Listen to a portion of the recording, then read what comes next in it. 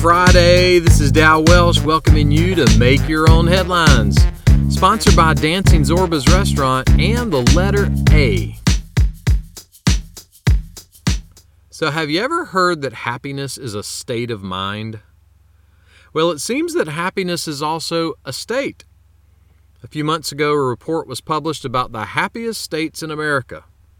Who's number one? Utah. You know why? Because it is so beautiful. There were lots of factors that went into the research and the rankings. One of those is fewest work hours. Utah ranks number one. Which reminds me, it's funny how things work out. But lately, I'm not one of those things. Utah also ranked number one in highest volunteer rate. But don't worry, Tennessee, you'll always be the volunteer state to me. Utah was not number one in safety. The safest state was Maine, which just goes to show you can't buy safety, but you can buy a house in Maine. About 600 years before Jesus was born, there was a prophet named Jeremiah, and he wrote this: "Blessed and happy and fortunate, to be envied, is the man or woman or boy or girl who puts their ultimate trust in God." Why do you trust someone? Because in some way they've proven themselves to you.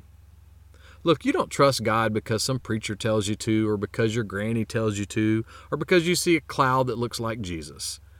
You trust God because you have become convinced that He has proven His love for you through Jesus.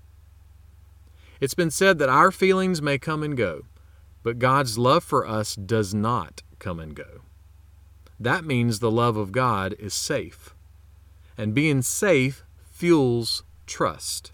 And trust fuels happiness. In other words, if we're going to truly be happy, trusting God needs to rank number one. Make that one of your headlines today. Make Your Own Headlines can be found on Spotify, iTunes, and Amazon Podcasts. For more positive resources, check out HollandAvenue.com and subscribe to the Holland Avenue channel on YouTube.